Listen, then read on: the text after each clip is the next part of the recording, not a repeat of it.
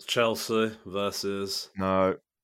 number 18, Aston Villa. Oh, you're joking. You are joking. Chelsea away. Oh.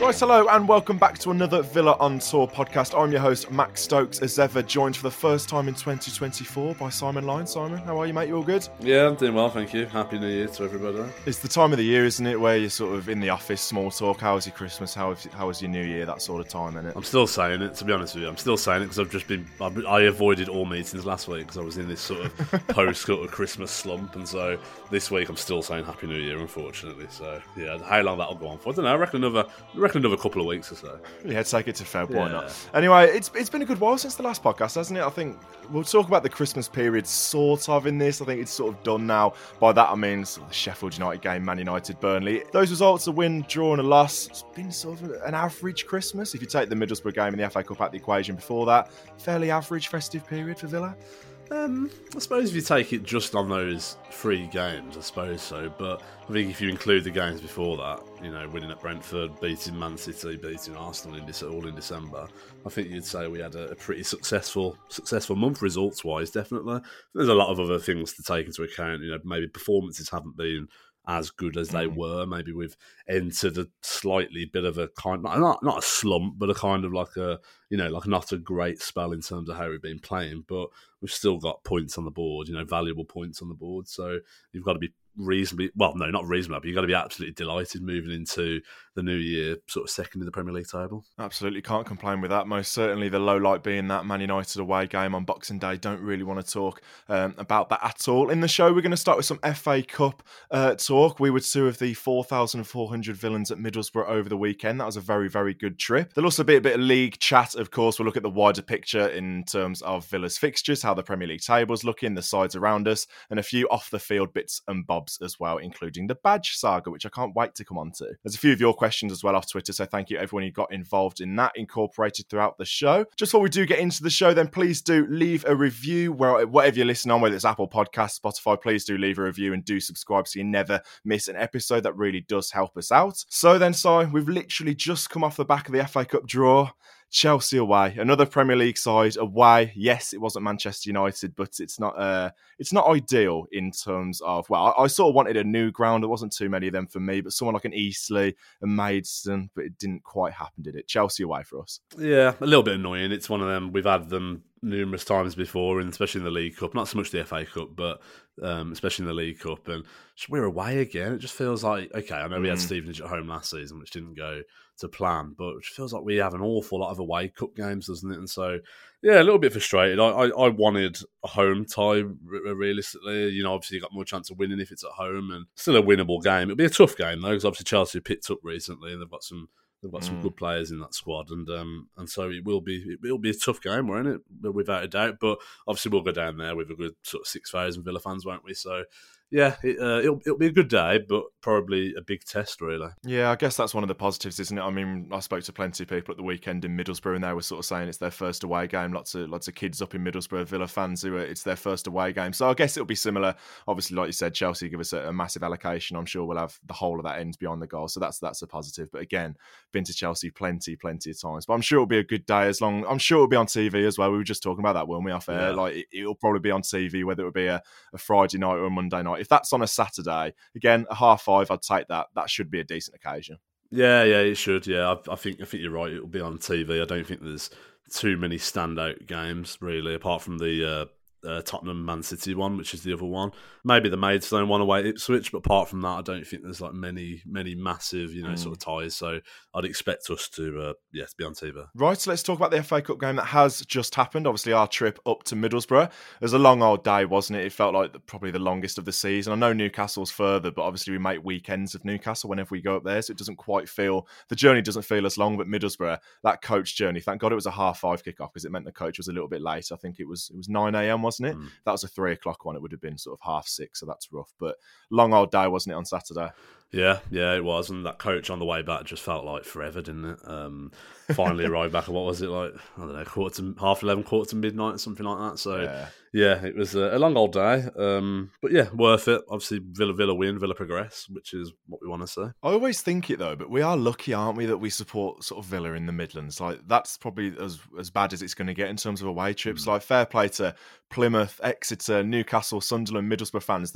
That's basically the norm for them, isn't it? I guess like coming to Villa from wherever they're coming from, whether it's the north or the south, it's not too bad. So I mean, we moan about our trips. Imagine supporting one of them. Oh, I know. I always think like when like in recent years, like Newcastle have been drawn against like Plymouth, and do you remember we went to that game, didn't we, back in League One when it was Plymouth against Sunderland, and it was wasn't it 0-0? Wasn't it an early kickoff as well? Or have I made that up? I might have made that up, but might have been. but yeah, I just imagine that like it must be absolutely terrible leaving in like the middle of the night or something. I think it's Plymouth for me. Like you've got all the South Coast clubs, but Plymouth is just that little bit further, isn't it? I'll say a little bit further.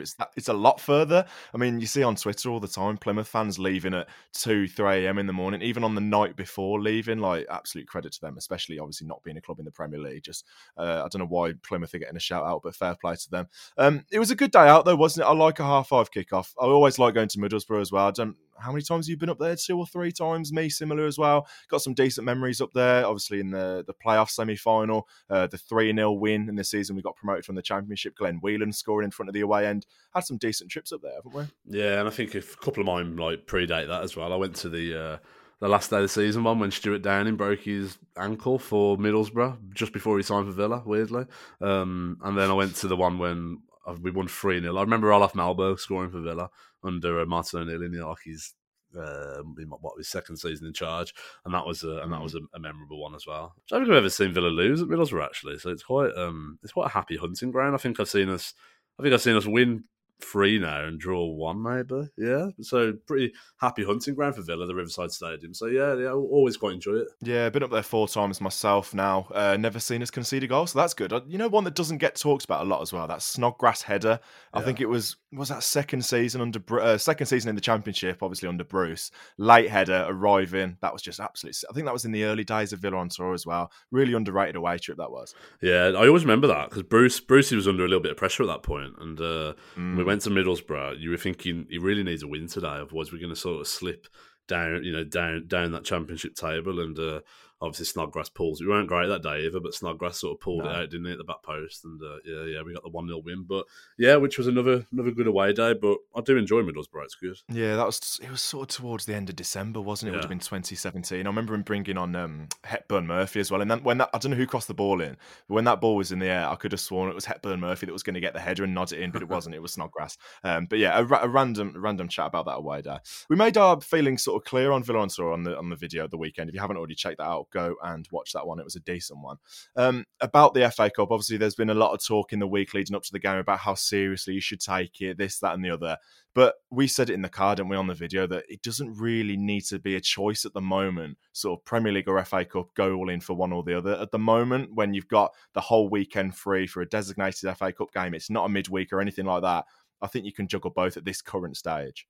Yeah, definitely. And I think in terms of January's fixtures, I mean, Middlesbrough was only one of 3 fixtures that we've got in the whole of January, and so there was no sort of gun to your head moment on the weekend thinking, do we have to go really strong or do we just play the kids kind of thing? I don't think that was the decision, if I'm being honest. The players have got a fair amount of time off. They've had a bit of time off recently as well. Remember, we've had over a week between the last league game and Middlesbrough on Saturday, and so it was a busy December period. But I think once that Burnley game had finished, I think the fixture list looked a lot sort of kinder. And like I say, 3 games in January, it's not exactly mad, is it? And so the players will be getting some good time off. And I think with the Conference League not starting back up till early March the 7th, in terms of the team selection, I don't think it was ever going to be that, we've gone really weak, because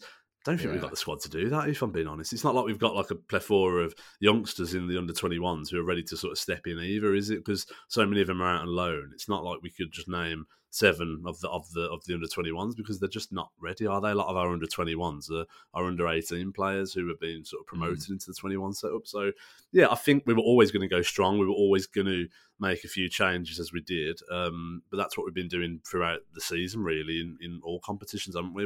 Other players have been getting game time because I think the manager, he's trying to utilise his whole squad. We've got 8 days after the Middlesbrough game, haven't we, till our next Premier League game away at Everton on Sunday, and then you've got a winter break the weekend after, so you're going to have 2 weeks then between sort of Everton and the Newcastle game at the end of January, even more than 2 weeks because that's a midweek one, isn't it? But I love the FA Cup, and we sort of make it a thing of it, don't we, on Villa on Tour every single year, whether it's the League Cup or the FA Cup. We always sort of say the magic of the cup. This is going to be our year. But I think, and obviously we just talked about we've got Chelsea away now, but I think we've got a real chance now with such a strong side, and we haven't got sort of previous years we've been worrying about, we've got to focus on staying in the league, we've got to focus on promotion, disregard the FA Cup. But now with such a well-drilled, established side with I say it in quotation marks, cup manager because of what happened at Stevenage and Everton earlier on in the season. But with this stronger side, you feel like we've got a serious chance. And in a cup game, one-off game, you really do fancy us against anyone, don't you? Yeah, I think so. I think all Villa fans, we want to see success, and success fundamentally in football is winning trophies. And it's not something I've ever seen Villa do, but unless you're counting the playoff final, which obviously we're not going to do that. The FA Cup's the only trophy that they haven't seen Villa win, like from the older fan group, and so. Yeah, it does provide a big opportunity. We've had a bit of a stinking record really in the FA Cup since that time in '57. Really, obviously we got to the cup final a few times and we didn't turn up against Chelsea in 2000. We got battered against Arsenal in 2015, and so it's a competition that we'd love to win. Of course, it's a steeped in tradition. I think teams go strong in it these days. I think for a few years the FA Cup went through like a lull period, didn't it, when everyone was sort of questioning its sort of credentials as a major trophy again, but I think it's recovered itself really, and I think and to be fair, I think that's down to some of the teams like Man City over recent years who've taken it seriously by playing sort of full strength teams, and I think it has regained that bit of hype around it, sort of thing. And so yeah, I'd love to go and have a run and to go and win it because we crave silverware, don't we? We absolutely crave silverware, and I know we're in this sort of weird position this year where. People are asking, would you like that? Or would you like the Champions League? Or would you like to concentrate on the Conference League? And I keep saying you just got to concentrate one game at a time and just try and win your next match kind of thing. And yeah, I think, look, if Villa didn't win the FA Cup this season, but we managed to reach our aims by getting into the Champions League and potentially winning a Conference League, then I wouldn't exactly be devastated. It'd be an incredible season. But I'd still love us to win it. Yeah, definitely. And I remember throwing this question at you not too long ago about whether you would rather get in the Champions League or win the FA Cup this season. But obviously we can do both. But I think I can sort of see it from two sort of perspectives. From a Villa perspective for the club and for the wider sort of scope on things, I'd want us to get Champions League because of all the reasons that we've listed so many times about the revenue streams, attracting players, whatever. But speaking from a fan who's been going home and away since we were pretty terrible in the Championship, I would love nothing more than a day out at Wembley and winning a trophy. And can you imagine John McGinn lifting that FA Cup? Can you imagine how special that would be? Don't get me wrong, Champions League at Villa Park would be absolutely incredible. It would. But just that day out at Wembley and winning, obviously the playoff final was great for different reasons, but to win something as major as the FA Cups, like you said, it's got so much tradition, so much history. I think that would just be so special to me. So if you did have a gun to my head, yes, I'd probably choose Champions League, but that's because of what it can do for the club. For me as a fan, it would be winning the FA Cup. That day out at the end of May at Wembley, it would be simply incredible.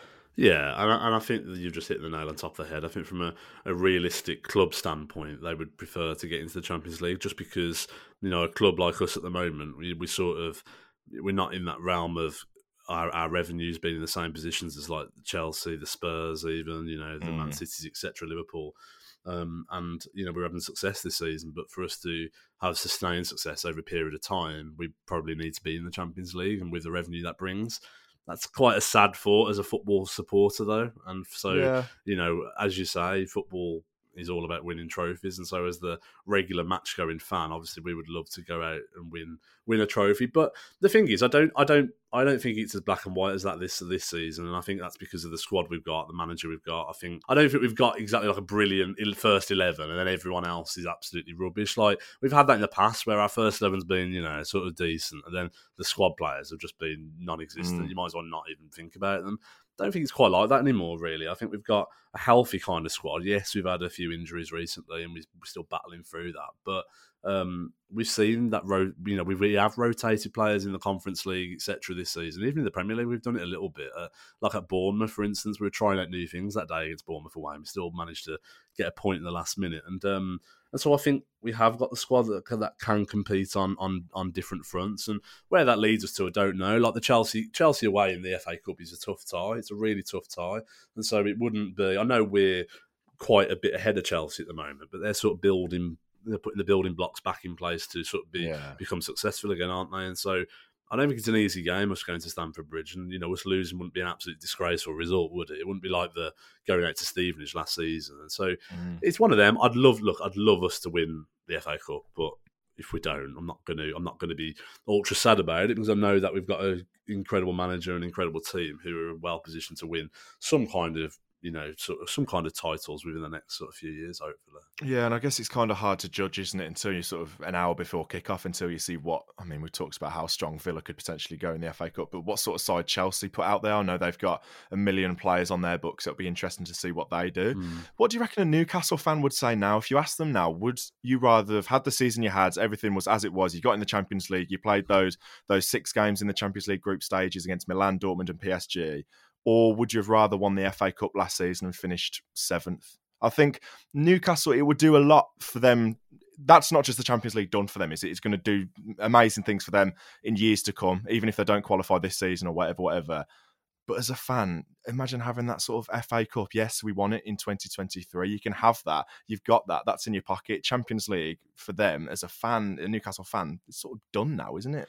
And that is the only issue. You get into the Champions League, but that's not the be all and end all. You have to really, get into the knockout rounds, and then you have to qualify for the Champions League again the following season to sort of keep that revenue stream coming in and to be that sort of consistent top level club. And Newcastle have been a little bit unfortunate in terms of circumstance, in terms of getting through the group. I mean, they were massively hard done by, weren't they, in terms of getting through the group? And they haven't performed quite well enough in the Premier League so far this season, and maybe Champions League will be maybe a push too far for Newcastle this season. So in terms of the question that you're asking, I think if you did ask Newcastle fans, I mean, Newcastle have had a longer wait than Villa to win trophies, a much longer wait. And so Newcastle fans, I think, would probably look back now in hindsight and say we'd have probably rather won the FA Cup. I look back at like Leicester all the years ago when Leicester won the Premier League, and that really should have set Leicester up for years and years and years to come. But it's a little bit of a flash in the pan, wasn't it? They had a decent run in the Champions League the following year, if I seem to remember, and then they sort of flirted with Europa League, Conference League, etc. But then obviously they ultimately got relegated after that, and that's kind of crazy, isn't it? Really, when you think about it, it should set you up, but there's no given that that's going to happen, and that's football. Yeah, won the FA Cup as well. Yeah, they did, exactly. I mean, you're absolutely right. But if you'd have said Leicester would then have been relegated, a couple of years later, you'd have thought that's absolutely mad. But that's football for you, though, and Leicester, you'll never be able to take that away from Leicester fans now, and you'll never be able to take that away from Leicester's sort of titles. They've won a Premier League title and they've won the FA Cup, and in the midst of it, they did pretty decent the following year in the Champions League as well. So it's one of them hard ones, isn't it? Because we haven't got a crystal ball in front of us, and I think if we had, I think if you said to me, look, we're going to finish in the Champions League this season. Next season, we're going to get through the group stages and get to the knockouts in the Champions League, but we're also still going to finish third in the Premier League table and get Champions League again. I'd probably take that, if I'm being honest with you. I'd take that over probably winning the FA Cup, just because I think that would set us up for a bit more sustained success. But we don't know that. We haven't got that crystal ball. So hard. Football is impossible to predict. It's impossible to... I mean, look at the draw Newcastle had. I mean, no one would have thought Newcastle would have had a draw like that. It was an incredibly difficult draw. And that's the thing, you see. It's on luck of draws and stuff like that. And so you never can tell. So as I always say, let's just take one game at a time. Let's try and win every single game that's in front of us. That's all you can possibly do. and let's just see where it takes us. Yeah, I'm just obsessed by the FA Cup. Whether it's a bit of recency bias, because obviously everybody's talking about the FA Cup at the moment. We've just come off an FA Cup weekend where a couple of big sides have gone out. Arsenal, but I just absolutely love to win it. But yeah, that it's an interesting talking point, isn't it? With the whole, would you take this? Would you take that? But I'm glad we sort of went a little bit stronger. I mean, we've talked about how strong we could have gone. I'm glad we basically went full strength at the weekend, because it shows we're fairly serious about it. The only thing that I'd talk about is the couple of injuries that we've got at the moment. Obviously, Pau Torres wasn't involved. I think that's probably a little bit precautionary. Tielemans is the one for me that I'm a little bit concerned about. Obviously, it's been about a month now, hasn't it? And it's annoying because we really missed him. He would have been, obviously, with Kamara being suspended for 3 games fairly recently. We have missed someone like a Yuri Tielemans, haven't we? Yeah, and a big shame, really, because he was playing really, really well. He'd hit some form on that left-hand side, hadn't he? Not even in the defensive midfield role where we thought he would be. I mean, he's been playing in that advanced role, and he really started to pick up his form, and he was, getting assists and really, really contributing. And so his injury came at a really bad time for him and for the team, really. He's got a calf injury, and I think Emery said a few weeks ago he was going to be out for 2 weeks, but that's ended up being, well, we're now over a month now. And so you'd hope he's back soon. I mean, there's been no word really on, that the injury's really bad or anything like that. Calf injuries can be quite niggly though, can't they? I've known that in the past, like what you think might be only 2 weeks can end up being a couple of months and stuff. And so you hope Tielemans is back soon. But yeah, calf injuries can be a bit annoying. But you're right. I think, we've got, I keep saying it, I think we have got strength in depth this year. We're not like at the Man City level or anything like that, but we've got strength in depth, and I think it's shown, we've been able to bring Longley in, etc. But I think if you have Pau Torres, even Luka Dean come back, and also Tielemans, it just makes you feel like that bit stronger, doesn't it? Yeah, definitely. Especially as it starts to get a little bit busier next month as well. Obviously, it's not too crucial at the moment because it is going to be a fairly quiet month. Obviously, you'd love to have them, but as it gets a little bit busier, it's going to be nice to have them back. So Watkins, Luiz, Diaby on the bench. So you had a couple of big hitters on the bench there, which obviously left a bit of room for someone like a Jhon Duran, who we are going to talk about now. What do you make of all of that then with Jhon Duran? The Instagram stuff at the weekend, how much do you read into that? Obviously, if people don't know, he unfollowed Villa on Instagram and all of his teammates, and then literally a couple of hours later, he'd followed them all back. I know people who are probably a little bit older are just scoffing at that because it's petty, it's stupid, all this Instagram nonsense. I think I told you in the pub about it, didn't I? You just started laughing. It's a bizarre one, isn't it? Yeah, I think on the whole Instagram thing, I mean, I don't care about any of that, to be honest. I think we've seen it in the past with footballers. They do this. I mean, I remember when Benteke did it at one point, deleted all of his Villa photos off social media, and it was like, does it really matter?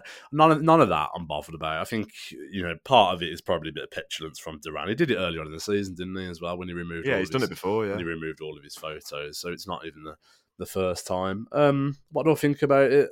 I think I said to you that if he is a bit disillusioned, which it sounds like he is in terms of the minutes he's getting, I don't really understand that. I think I said to you on Saturday, he's a 19-year-old, 20-year-old lad, come from America, not played very much in America, our lad as well, and he's come to Villa and he's been told he's second in command to a striker who's been second to only Harry Kane within the Premier League in terms of English strikers in the last year or so. And, he's in a team that is sitting second in the Premier League, in the final 16 of the Conference League, and then the fourth round of the FA Cup.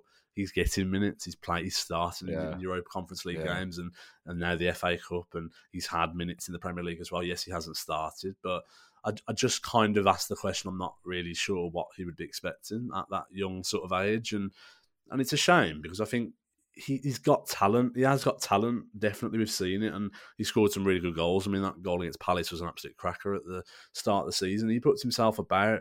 I think he's petulant. I do. I think when he comes off, I think when he comes on, he's a bit of a loose cannon, and it worries me sometimes. I feel like he's going to get red carded every time he comes on. And I don't mind a bit of that. It's youthful exuberance, isn't it? He comes on and he's looking like he really wants to, show off and be in the game. And he's got to calm that down a little bit though, because it will throw the arms around. I mean, he probably should have been.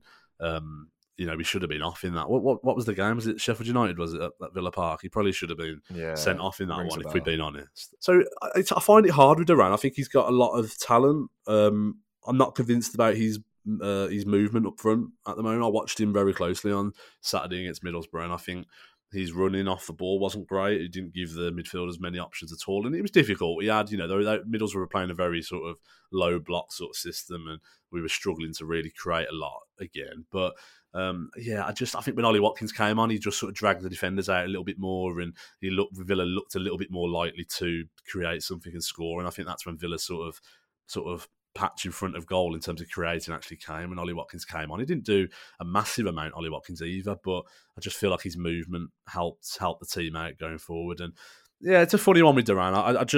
He's got to get his head in the game for me, and I think he's got to knuckle down. He's got to get his head down, and all these rumours about him going and being unhappy with the manager, and they need to stop for me. They just need to stop because it's deflecting away from the team. And I think I said to you as well, he cuts a bit of a lonely figure sometimes on the pitch as well. Like you see, like players having a go at him, and John McGinn was fuming with him on Saturday when he wasn't moving as he should have done up front, and then he gets subbed off. He was straight down the tunnel as well, wasn't he? Yeah, and he was called back by the subs bench to go and sit back on the bench, and it's all that for me. It's got to stop. We're a team who's doing really well in the Premier League, and everyone else is so united, and yet it doesn't feel like it is with Jhon Duran. And obviously, I'm saying it from an outsider's point of view, and I don't want to criticise him too much because he's a young lad and he's learning his trade, and you're not going to be the seasoned professional at only 20. I get it, but he's second in command essentially. And so if Ollie Watkins got an injury, he would be starting games for us in the Premier League, and so he's got to find a level of maturity. Yeah, absolutely. I agree with pretty much everything you said there. Obviously, we know he's got abilities. Goals against Hibs, Everton, Legia Warsaw. That Palace goal was the most Benteke thing I've ever seen before. But there's too much noise. There is too much noise. The rumours about him going to AC Milan, whether that is just nonsense Twitter rumours, I'm not sure. Whether there is something in that, I'm not sure. I don't think we'd let him go because that would leave us extremely light up front, and it would count on Watkins not getting injured. Obviously, he's got a fantastic injury record, touch wood. But again, that would leave us incredibly light. So I just can't see us letting him go without having somebody lined up. And I don't think you're going to get a decent striker in January, especially the summer. Potentially, if this continues for another 5 months, it could potentially happen. But at the moment, I just can't see Duran leaving in January. And you talk about his movement and stuff, and it's not like he's coming in and he's played 200, 300 games elsewhere. He's only played about 15, 20 games for Chicago Fire in America. He's only just turned 20 now. So he's still extremely raw. We've talked about it a lot. And for him, yes, what did you expect coming to the Premier League? Like, it's the age-old sort of Harry Kane debate, isn't it? When he was at Tottenham, who are Tottenham going to get in as a second-choice striker who's half decent because they know they're not going to play? It's the same here. He knows he's not going to play ahead of Ollie Watkins because we've talked about it before. He's probably the second, potentially third best striker in the Premier League behind Haaland. So it's simply not going to happen. But we know he's got ability because he's got an incredibly good shot on him as well. We've seen that a couple of times. There was one shot in the Borough game, fierce shot. But it's just the noise, isn't it? It needs to stop. It does, because it deflects away from what's going on. And I think, you can tell when Emery gets frustrated with being asked the questions about it. He doesn't want to talk about it because he shouldn't have to be talking about it at the end of the day. He really shouldn't have to be deflecting away from how well his team are doing by talking about, a bit of petulance from one of his players. He shouldn't have to do it. And look, it is tough. Like, it is tough, but I get it. He wants to play all the time, but he's got to realise where he is. He's not in League One, League Two. He's in the Premier League, playing for the team who's second in the division. You're not going to be playing every week. You're behind Ollie Watkins, who is playing for England now. Who's really has just stepped up so much since Unai Emery came in. And you're right. It is that kind of Harry Kane argument, isn't it? Like, who's going to come in and be happy to play second fiddle to Ollie Watkins? And I don't think there's many sort of seasoned pros out there who are going to do that. I mean, there's been speculation in recent weeks about Timo Werner, who looks like he's on the way to Tottenham. But the thing I said the other day, it's totally different with Spurs and Villa, because Spurs have got Richarlison, who admittedly recently has hit a hot streak of form, but how inconsistent has he been? How poor has he been before this streak of form? Well. It's not the same as having a very high level, consistent player like Ollie Watkins. It's not the same at all. Timo Werner weren't going to come to Villa to play second fiddle to Ollie Watkins at the end of the day.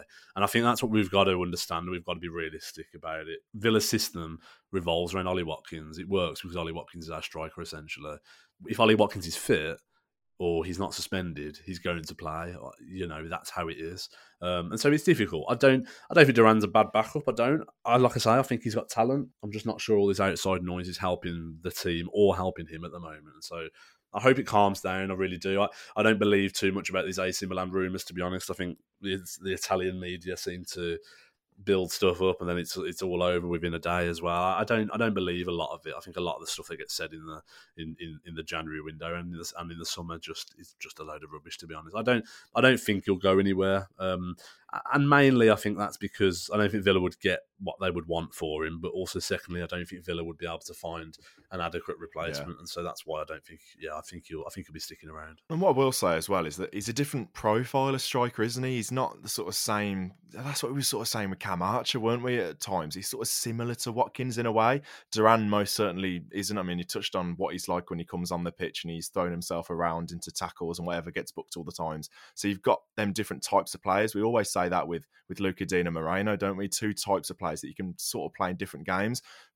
You're not going to do that with Watkins and Duran, I understand, but just sort of different types of players. And he is getting minutes as well. What I'd say to him is, look, you're going to get 90 minutes in the FA Cup against Middlesbrough. You perform, who knows, you could get more game time in the Premier League, but he's going to get minutes. We've got Europe coming up as well. He is going to get minutes. So go and perform against Middlesbrough, go and perform against Chelsea in a couple of weeks.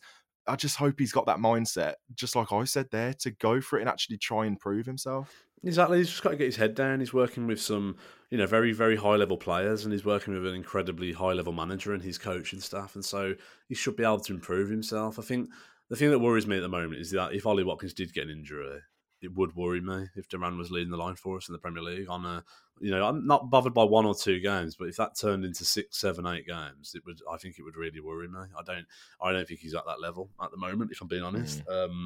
And that would concern me, to be honest. And so that's why I just desperately want him to get his head down and and improve essentially as a young lad should. That's what we want him to do. We don't expect him to be the all-round striker already. We don't, but we need to remove this noise around him, and we need to just get him to a point where we think, okay, Ollie Watkins is injured. It's all right though because we've got the young lad Duran, and he's able to come in and score a few goals for us, etc. We need to get to a point like that. I don't think we're quite there yet, to be honest with you. And so that's why this age-old debate is going around about, do Villa need a striker? Like I say, I just think it's incredibly, incredibly difficult. And I'm not, I say I'm worried about if Watkins got injured, but I don't really have a solution for that. I don't know what the solution is. I have a feeling we'd even look at playing different systems in terms of Diaby and Bailey and Zaniolo and stuff. I'm not even convinced Duran would. Say if Watkins was out for like 2 months, I'm not even convinced Duran would actually start every game, to be honest with you. I'm really not convinced by that. Yeah, you'd think he's in the best environment possible as well. Like you said, a side that's second in the Premier League, plenty of game time with one of the best managers in the Premier League as well. It doesn't get much better than that. Talk about the Borough game then. It wasn't the most exciting one in the world. It's the type of game that we're becoming more and more used to, isn't it? Where a side is going to come up against Villa. You've already mentioned the low block thing. It feels like that's going to be the sort of buzzword going into 2024 because sides are sort of learning now that you can't open up against Aston Villa because we will tear you apart. And we have shown as well that we sort of sometimes do tend to struggle against sides who are going to sit deep and potentially nick us on the counter-attack, which brings me on to talking about a sort of different play in Jacob Ramsey, who I think is game by game has got better since he's come back from injury. There's a lot of talk about him on social media after the game, people sort of slagging him off at times, but you got to think of it as this is his pre-season, is it, in a way? And you name me one player who's sort of fit, sharp, ready to go in a pre-season. It just doesn't happen. And that's when players have had 3 or 4 or 5 weeks off. He's had 5, 6, 7 months out of the Villa side, so he's not going to come back and be fit and firing just because Villa are in the midst of a season rather than pre-season. This is his pre-season, so he's going to be rusty. He is getting there, but I think by game he is getting there as well. But it's sort of, I mentioned that low block. Teams didn't do that as much last season, and Jacob Ramsey had that space to run, and that's what he does best: run with the ball into space. You're not going to get that as much this season, are you? No, you're not. And I think teams are going to use that as the template to play against Villa. Some of the lower teams, they're going to do that because they've seen other teams have a level of success against us with it. In the likes of Sheffield United, even Bournemouth, Middlesbrough, etc. So it's going to happen. I think we've got to adapt to that. As a side who, sort of towards the top of the league, we can't be frustrated at that. That's how it is. And I've always said, when Klopp's moaned about it before, saying there's only one team that was trying to win the game, I just think, what's the opposition supposed to do? Just open themselves up and get hammered 5-6-0? Like it, the other team's not there to satisfy your needs. That's not what it's there for. But I think in terms of JJ, I think he's got better. I think the last couple of weeks he's got better. I thought he looked like more of himself in the last half an hour against Burnley at home, just before the new year. And I think he was showing signs at Middlesbrough on Saturday. I think he had a lot of the ball, didn't he? He had a lot of the ball. I thought he linked up well with Moreno down that left hand side. And I think the one thing that did please me, I was watching the highlights back, and towards the end when Middlesbrough had that counter attack, the person that got back and made the tackle. That's fantastic. To sort of finish the game for us really and get the win was JJ. He'd been running all afternoon, and so absolutely no criticism from me. He's been out for a very, very long time. Not a nice injury sort of thing. I suppose it's one of them injuries where you're a little bit worried about it not happening again, aren't you? Kind of thing when you come back as well. It did happen again, didn't it? In the Brighton game, he's come back already, hasn't he? Exactly. He's had setbacks, and so. It was always going to take him time to come back in and readjust. And I think that's hard as well when you've been out of a team for so long and a team who's been doing really well as well. You kind of think, where am I going to sort of fit in here? So I think he's playing a little bit of a different role at the moment. As you say, teams aren't playing against us like they were last season, so he's adapting. I think the team's adapting though. Like we've said, we've maybe found it tough at times to break teams down in this low block, but I think it would get better. I thought it was better on Saturday, if I'm being honest. I think the first half was frustrating, definitely.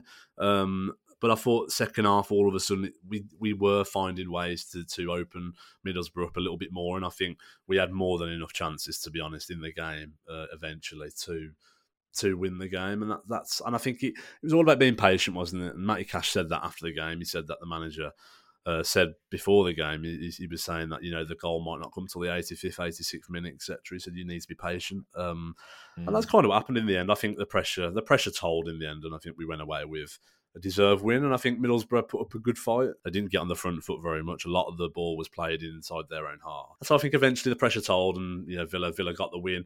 It wasn't brilliant. It wasn't exhilarating. It wasn't easy on the eye at times, but I thought it was a fairly comfortable performance, to be honest. Yeah, just going back to JJ, I think it's sort of similar. It's not just a physical battle that he's going to have getting back to fitness, but it's going to be mental as well. Obviously, we've already talked about it where he's already come back from injury and then he's had it again. It's always going to be in the back of your mind, isn't it? But I think he is getting sharper, and it's not just him that's going to have to adapt his game because the teams that are lining up against us. It's as a team as well. Good teams always adapt because sides are going to sort of work you out to an extent. Like you touched on then in the second half, we did create a couple more clear-cut chances. Konza hit the post, didn't he? I think Moreno fired over at the back post from a set piece again. We had plenty of corners, didn't we, in front of that Villa away end. Zaniolo had a very decent effort as well. I think Villa had 12 corners all in all in the game. So what were you thinking with 10 minutes to go? Were you sort of thinking, oh God, it's going to be a replay at Villa Park here? Because I was a little bit, and nobody wanted that, do they? Yeah, I don't know. I know I heard a few people talking about replays around us, but I don't know. I genuinely still had faith that we were going to score. I think with the amount of ball that we had and we did have chances in the end. Obviously, Moreno probably should have had a penalty as well, and Moreno had that chance at the back post. Zaniolo, McGinn had that shot really well saved from the keeper. Konza hits the post. We had chances. We definitely had chances. We had more than enough to win. And I just think I don't know. I had it in my head. I thought I think the pressure will tell eventually. Even on 84, 85 minutes, I still think it's going to come one way or another, and yeah, it did. And I was relieved to avoid the replay. I thought we did. I still thought we deserved to win the game. Some people will expect us to go out and win 3-4-0 just because they're a championship team, but they're in the League Cup semi-final this week. Middlesbrough. It's not a given that we go there and absolutely trounce them, and they set up to frustrate us. And I thought. But we managed that fairly well. They were never really massive danger, and we controlled the ball, and eventually we got the goal. And so, I wasn't overly worried, and I think we came out of it with what we got, what we deserved in the end. Yeah, it was always Villa pushing it. Obviously, Matty Cash scores the winner in the 87th minute. I was going to say what a goal it was, but it's a nasty deflection, isn't it? I think the shot is going the other side of the goal, and I've watched the goal back on my footage, and it feels like it takes an absolute age to go in that bottom corner, and the sheer relief from the players is top class. I think from the away end as well. But it took a good old age to get in the goal. That did. Yeah, it wasn't pretty, was it? But it was one of them ones that.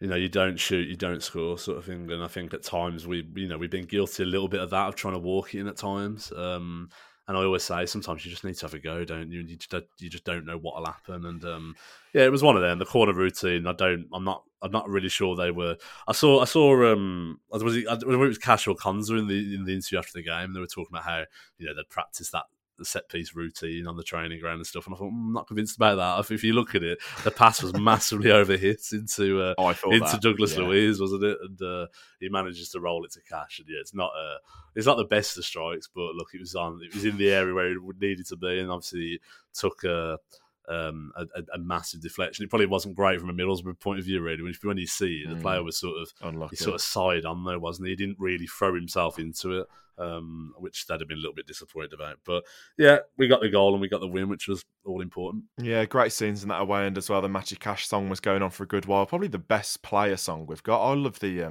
Coutinho song, but obviously it's annoying when you've got such a good song for a player, but they're pretty bang average on the pitch. I think the Cash song went absolutely wild at Ars at Alkmaar as well. It was just constant. And he's one of them that just keeps going. I think for me, it's probably one of the best player songs because it's quite unique as well. Obviously, football clubs love to nab songs off each other, and that's just the way it goes. But I think that one's pretty unique. I loved it the weekend.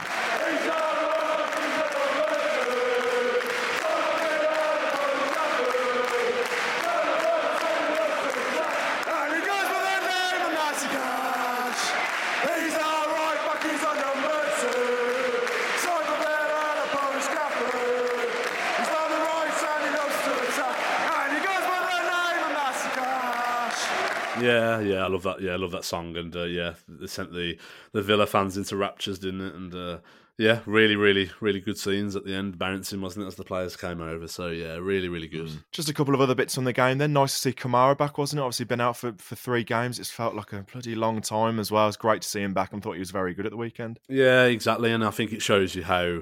Sometimes he's a bit underrated, Kamara, I think. Sometimes we forget how good he really is, and especially in terms of receiving the ball from the defenders. He takes that role on so well. And we saw in the Man United away game over Christmas, like when Dendoncker tried to do that role, it just didn't really work, did it? Especially in the second half. The final half an hour we were struggling because we didn't have that sort of outlet in midfield to get our foot on the ball and calm it down like Kamara does. He does so well, and I think he's a vital cog in that Villa team, and I think the role he's got alongside Douglas Luiz, their two partnership is absolutely like brilliant, and they just complement each other so well, don't they? So yeah, good to have Kamara back, but no more silly red cards, please, because it probably cost us a little bit over the Christmas period. Yeah, I'm sure he's learned his lesson, definitely, and it's nice that he had a bit of a rest as well. Obviously, if you're going to sort of take any sort of benefit from it, it's nice that he had a bit of a rest over Christmas. Whether he wanted that or not, I'm not sure. But obviously, Villa into the 4th round for the first time in 8 years, an absolutely stinking record. Obviously, we've talked about it already. Chelsea are waiting for us in the 4th round, but that's the on-field matters. Let's get into the fun stuff, the off-field matters. Last week, I got home from work, went on my phone, and in the group chat, someone had posted a link to the government website saying new Villa badge. I was like, what's going on here? The new badge has been trademarked on the government website. Whether it will actually go on to be the official badge, I'm not too sure, because yes, you can trademark a badge, but that's not totally official, is it? But what were your initial thoughts to that being released? Do you know what? I don't even know where to start, to be honest with you. I think you know my feelings really well, and I'm going to try and not be too harsh or critical. You can be honest. When you first saw it, you can be honest. I thought it was absolutely terrible, if I'm being honest with you. I thought it was. I genuinely did. I thought it was a joke. I thought it was another mock-up that someone had done. To be honest, I just can't believe. I'm actually lost for words a little bit, because I just think I don't know where that has come from. I think we've heard all the noise and stuff from Chris Heck. In Chris Heck's interview the other week, he was talking about how he's gone through another robust consultation process, and this is what the fans want. And Villa fans have been loud and clear in terms of what they want, and we should be really excited about what's to be coming on the kit next season. And then when I see that, I think, well, that's not what Villa fans want though. And I think Villa fans made that inherently clear in the last consultation process, which culminated in us having that round badge. Now, whatever you think about that round badge, that was the badge that 77% of the people that voted for. It's a matter of personal opinion, isn't it? And obviously Chris Heck came in and he didn't like that. He didn't think that was, whatever the reason is. We were never really given a reason, were we? Let's be honest. It's all been very hush-hush. We've just assumed that he doesn't think it's good on a sort of marketing basis or advertising basis, whatever. But we've been sort of shunted into this another process, which I don't think any of us really wanted. I don't know how many votes the second consultation got. I would hazard a guess that it probably didn't get as many as the first consultation did, because it didn't go on nowhere near as long as the first one did. And we don't know it's going to be the badge, but there's a likelihood it might be, and it's culminated in a badge which has gone totally against what the results were of that original consultation, and it's gone back to the Randy Lerner badge kind of thing, just moved about a little bit, the name of the club on the bottom, and the lion pushed up a little bit, and just a slightly different shape of shield, but it's inherently the same sort of badge as the Randy Lerner badge. And I'm a bit confused by it. I'm a little bit confused by it, purely because we've been told that we're going through a robust consultation, and this is what the fans wanted.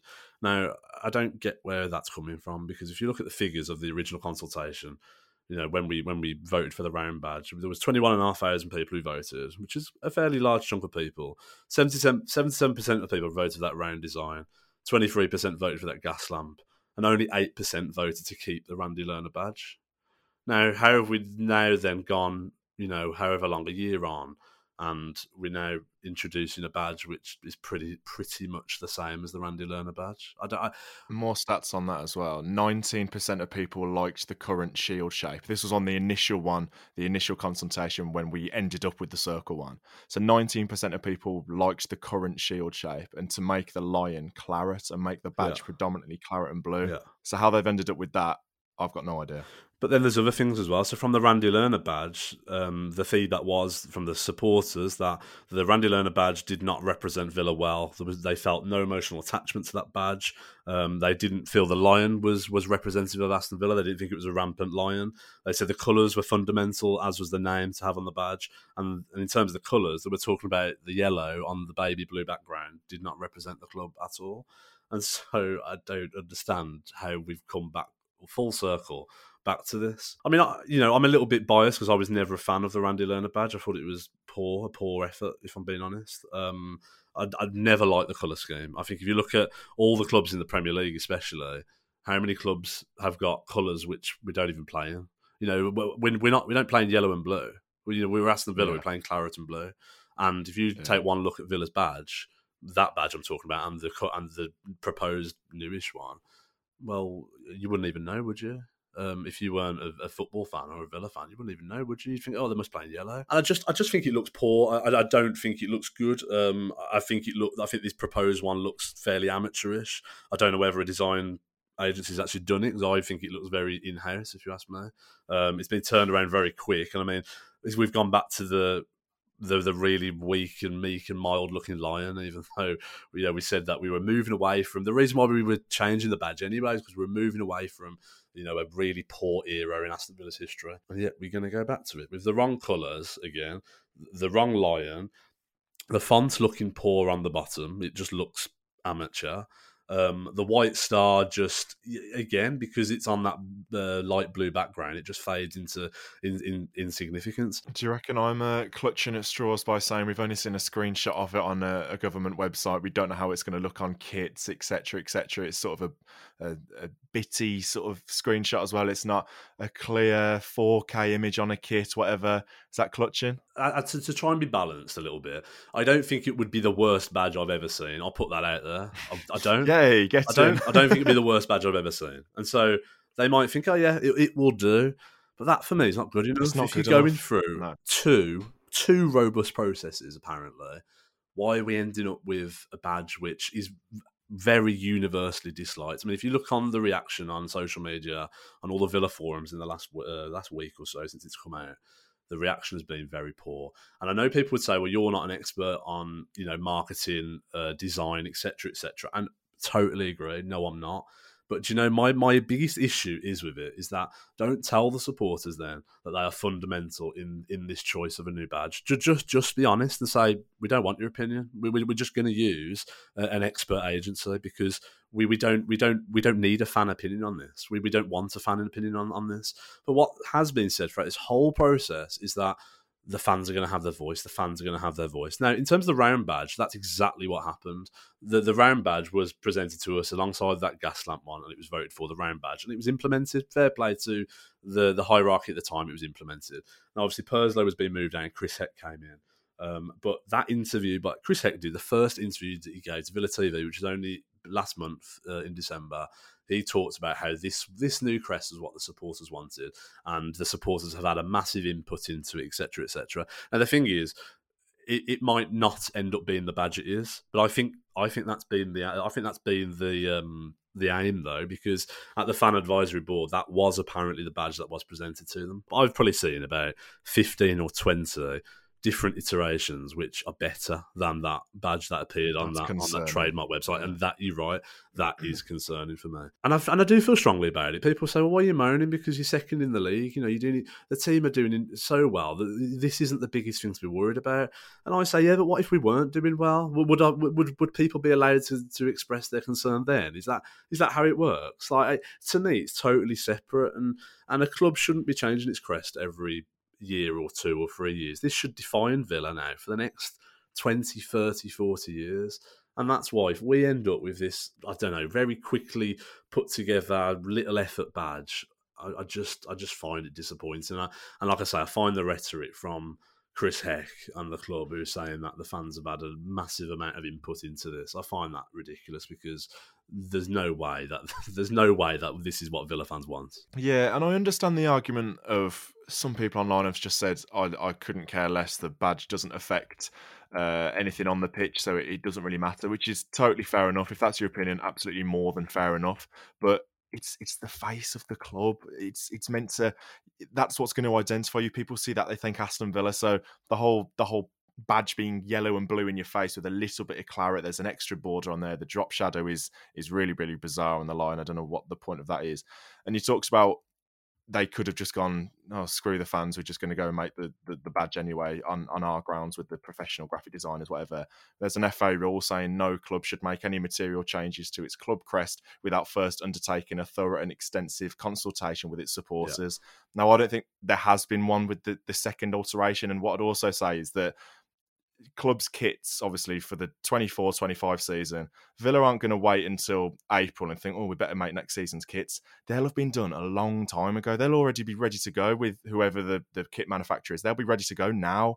So that's what's a little bit weird with me with the badge, because it's still all up in the air. And if this isn't the one we're going to go for, what is? Because the kits should be ready to go for next season. I think the thing that disappoints me the most in this whole thing was that the second consultation phase that we had. I remember completing it. Now, it asked you whether did you like the round shape or did you prefer a shield, etc. I'm quite happy that the results were that it was to be a shield. I'm not bothered about that, and that's absolutely fine. The thing that I don't like about it, though, was that nowhere did it say about changing the lion back to the Randy Lerner one. Nowhere did it say about changing the colour of the lion back to yellow on a baby blue background. Nowhere did it say that. And that's I thought that this second process was going to go hand in hand with the first process, and those two results were going to be combined to finally create the badge that Aston Villa are going to be moving forward with now for the next 20, 30 years as Villa approach their 150th birthday next year. And that is what I was of the understanding was going to happen.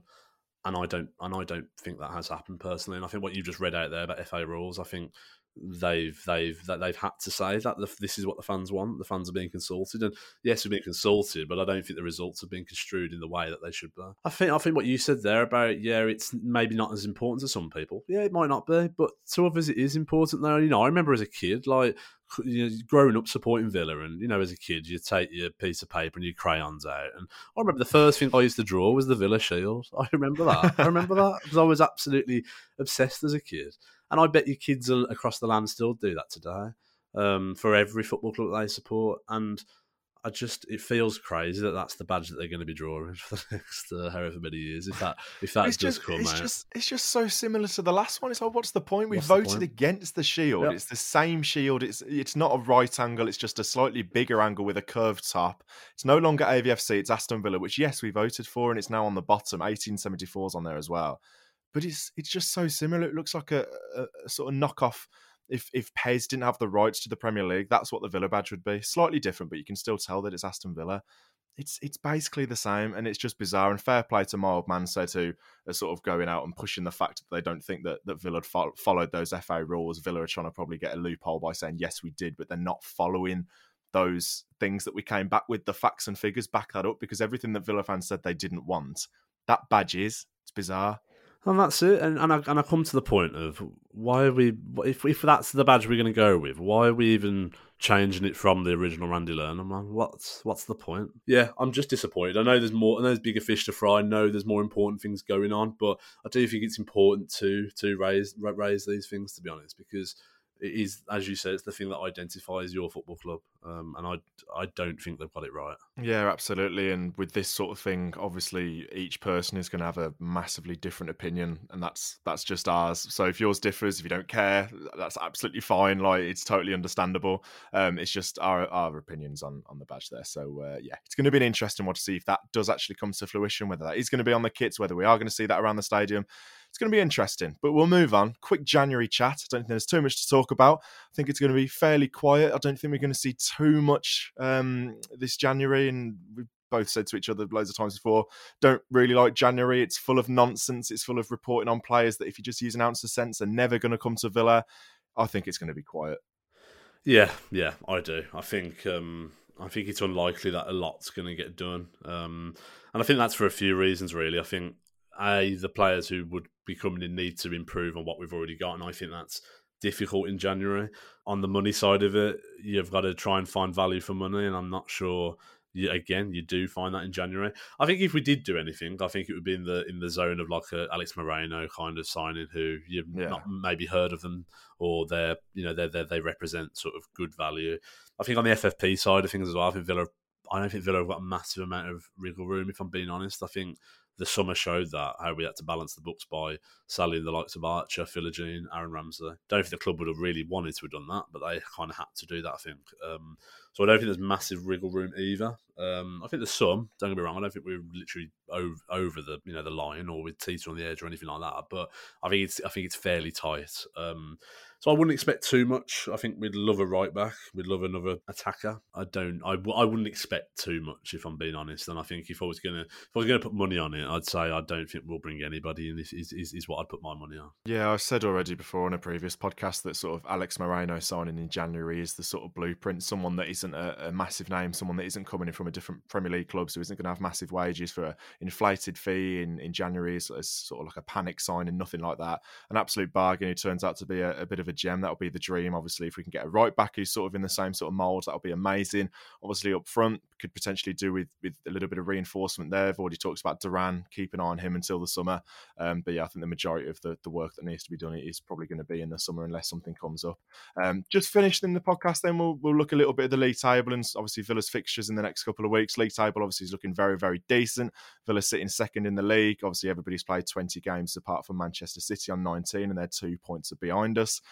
It's not bad, is it, mate? Sitting in January, the second half of the season, second in the league, we can't complain. Well, I mean, we can complain about the badge, but on-field matters, can't complain. No, exactly. And that's the thing, being absolutely balanced in this is that we're doing absolutely incredible on the pitch, and it's a great time to be a Villa supporter. And it made me laugh because I noticed it came up on my memories today it was my brother actually put it in our group chat, our family group chat, and he said, "Remember this? 11 years ago today, we lost away at Bradford in the League Cup semi-final first leg. Wow! And it was possibly the worst away performance, the worst away game I've ever been to. And so when I look at that 11 years ago, I think, wow, Villa are second in the Premier League table. We're having all these incredible away days around the UK, around Europe. We're in the final 16 of the Conference League, fourth round of the FA Cup now after Saturday, and so yeah, it's we've done remarkably well in the first half of the season. I'm really excited to see how we do in the second half. I think it's going to get tough. I do. I think you're going to have the likes of Man City. You're going to ramp up now. I noticed Doku and Kevin De Bruyne came back on the weekend for them, which will make things interesting. I think they'll turn into the machine that they always are. But you know what? I don't think Villa have ever been in this kind of position though, where we've given ourselves such a big advantage though. Like if you look back at the Martin O'Neill years when we were sort of threatening in that towards that top four. We never had an advantage like we have got at the moment, and so it'll be really interesting to see. Obviously, we've still got to have a bit of luck on our side in terms of injuries, get some players back, hopefully steer clear of any more big injuries kind of thing. And we'll see where we are. But we've been really consistent in this last year, really. Yeah, in this last year, we've been really, really consistent. And so if Villa continue that, then they'll be in a good place at the end of the season. With the hopefully we'll have reached. Maybe an aim of ours is to win a trophy, and the other aim is to finish in the Champions League. That would be the absolute ideal scenario, wouldn't it? And I think if you look at the respective home and away sort of tables, and we sit top of the league for the home table, we sit 7th for the away table, which is pretty good, really, isn't it? By averages, that's pretty good. And so if you could keep that up for the second half of the season, which I know that's going to be tough, but if you could do that for the second half of the season, then Villa would undoubtedly be finishing in the Champions League spot. And so, yeah, it's going to be interesting. It's going to be a mad few months at Villa Park, really, isn't it? I'm absolutely buzzing for it, actually. Just thinking about it, imagine we are in this race come April, come May with these home games at Villa Park. Just imagine that, like we're in the race for Champions League football, and we've got. We're really up there. We're still being consistent. I just think that would be absolutely remarkable. So, yeah, bring it on. I can't wait to see what 2024 brings. And obviously, we've got the excitement about the Conference League as well. So, yeah, absolutely buzzing. It's a great, great time to be a Villa fan at the moment. Like, forget the moans about the badge. That's all separate to what's going on the field. Like, we've all got our little moans and groans about other elements of what's going on at the club, if there are any, and there might be something that's totally separate to what the team are doing on the field, and that is absolutely remarkable at the moment. You've got your eye on that last home game of the season against Liverpool, the old guard of honour for Villa. Liverpool second, Villa top of the league, win the league the game previous, and then Liverpool give us a guard of honour for the last home game. That's the way it's going to go. Yeah, well, that's the ideal scenario. We might be forgetting about Manchester City and all this, but who? But yeah, and then we can all have a party at Palace on last game of the season. We'll all get fancy dressed. We'll already have won the league, and just be a massive party. That's what I'm dreaming. I genuinely think life would just peak if Villa won the league. I don't think there'd be room for anything else after that, to be honest with you. I just think you might as well rip up your season ticket. Just rip up your season ticket. What's the point? What is the point? That's it. It's gone now. Like, I'm just thinking, like, it's stupid really to think like this in January, but I'm just thinking, like, if we were literally in contention on that final home game against Liverpool to win the title, I genuinely think I'd be being sick in my seat in the North Stand. I don't know if I could handle it. I thought the Brighton game at home last season when we were trying to get Conference League was bad enough. But imagine that. Just imagine that. Like, probably won't happen, but just imagine that. It'd be absolutely ridiculous. Well, yeah, imagine that, winning the league, and then you've got an FA Cup final and Conference League final to come as well. How are you going to cope? Well, I probably wouldn't. That's the thing. I probably wouldn't. I'd probably be left in Athens or something at the Conference League final. I probably wouldn't make my way back or something because I'd be that elated. Oh, yeah. Jesus Christ. Anyway, fixtures coming up then. We'll just have a brief look at this. Everton on Sunday. Looking forward to that. It's probably going to be our penultimate time potentially going to Goodison. Always love going there. And then obviously Newcastle rocking up to Villa Park under the lights. It's an interesting couple of games coming up, and then going into February, Sheffield United away. But some big games, get some classic traditional clubs. Looking forward to it. Big games, and they're exactly what you want to be in. Everton they had been decent up until the last couple of fixtures, so it'd be a tough place to go. But good record against Everton. I'd still back us to go there and get something out of the game. And then Newcastle back at Villa Park again. They've not been in brilliant form, and so you fancy us against anybody at Villa Park. So bring them on. All big games coming, really. Like we said in December, these are the games you want to be involved in, these really big games, and so buzzing for it. Can't wait. Absolutely. Thank you everyone for tuning into the podcast. I know it's been the first one for a couple of weeks, so thank you for returning and listening to the show. Plenty to come up over the next few weeks or so. Looking forward to going back weekly with the podcasts. Please do leave a review if you have enjoyed them. Like I said, whether that's on Spotify, Apple, wherever it is, and please do subscribe so you never miss any more going forward. Have a good rest of your week. We'll speak after the Everton game, and up the Villa.